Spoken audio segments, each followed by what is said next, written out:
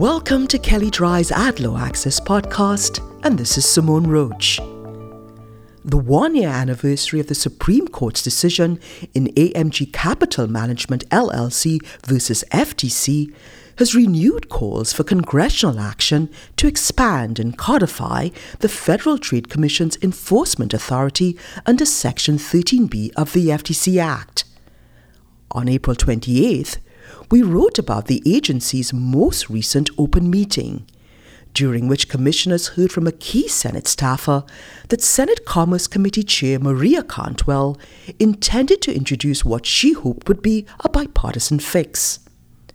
On May 3rd, Chair Cantwell's bill was made public, and its terms render any hope of bipartisan support a long shot at best, with little likelihood of garnering the Republican support needed to clear the chamber. The bill's release followed the May 2nd release of a Senate Commerce Committee report entitled Restoring the Federal Trade Commission's Authority to Protect Consumers and the Marketplace, an 80-page report, more than 50 pages of which purported to list dollar amounts received in each state due to FTC cases resulting in insignificant refunds, many of which were settlements never actually litigated under Section 13B. The report echoed much of what we heard from commissioners last week, that AMG has created an enforcement void for the agency, and no alternative enforcement approaches come close to 13B's ability to protect consumers and provide monetary redress. The report couched the court's decision as particularly damaging to the agency's efforts to curtail big tech and pharma's ability to harm consumers and fledgling businesses. In unveiling the report, Chair Cantwell said, Congress can act to stop this from happening in the future and restore this vital authority to the FTC so it can help return money back to consumers' pockets. As an initial matter, it's important to emphasize that the Supreme Court did not take any authority away from the FTC that needs to be restored. It concluded 9-0 that the FTC did not have the authority in the first place, a remarkable result given the fractiousness of this court fully on display in recent days. More importantly, not mentioned anywhere in the report, is the Commission's highly creative year-long response to the AMG decision. Chair Cantwell should expect Republicans to ask why a Section 13B fix is even necessary, given the muscularity shown by this commission in seeking other ways to pursue monetary remedies by relying on and stretching existing statutes, coordinating with state AGs, and loudly proclaiming its penalty offense authority through the issuance of 1,870 plus notices to U.S. businesses. And of course, as Justice Breyer put it, reliance on Section 19's coherent enforcement scheme, which allows the Commission to obtain monetary relief by first invoking its administrative procedures and then Section 19's redress provisions. Much like the House-passed Consumer Protection and Recovery Act, which we wrote about here, Senator Cantwell's bill would explicitly authorize the FTC to seek permanent injunctions and other equitable relief, including restitution and disgorgement, to redress perceived consumer injury. And much like the House bill, it would vastly expand the FTC's enforcement authority, far surpassing what the agency thought it had pre-AMG.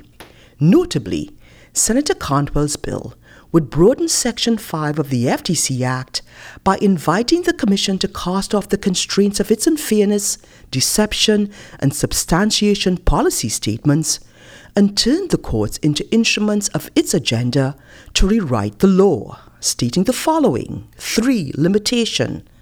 For a violation of Section 45A1 of this title, the Commission may seek and the Court may order equitable relief under paragraphs 1 or 2 only if the violation involved the type of conduct that a reasonable person would have fair notice, consistent with due process requirements, could constitute an unfair or deceptive act or practice, or an unfair method of competition within the meaning of Section 45A1 of this title.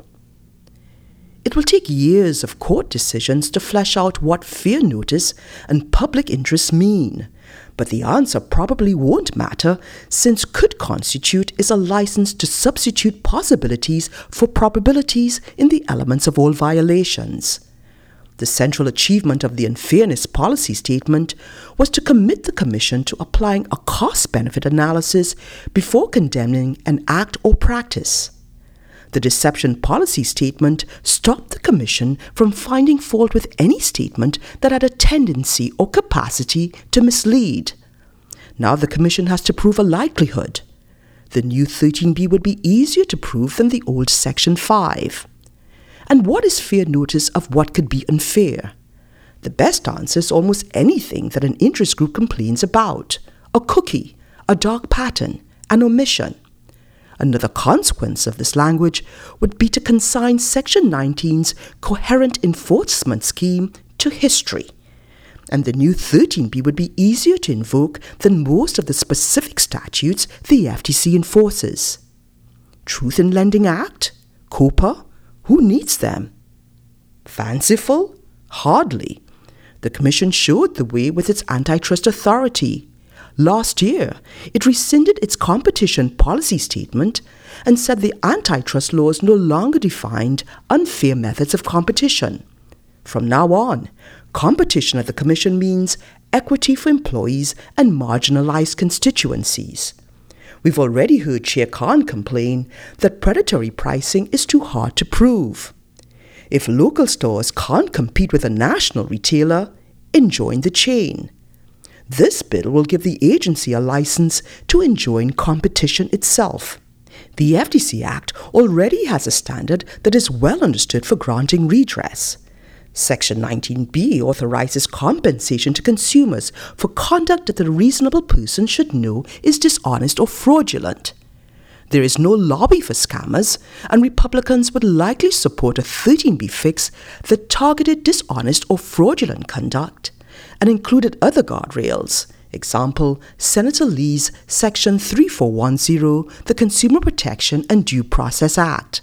Apparently, however, the Commission's allies aren't ready to settle for sensible solutions, as evidenced by the Cantwell Bill, which seeks power without limits. If you'd like more information on what you've heard on this topic, please contact either John Villafranco, Bill McLeod, or Maggie Crossway, and you can find their contact details in the show notes. And also, look out for our new AdLaw Access app available soon.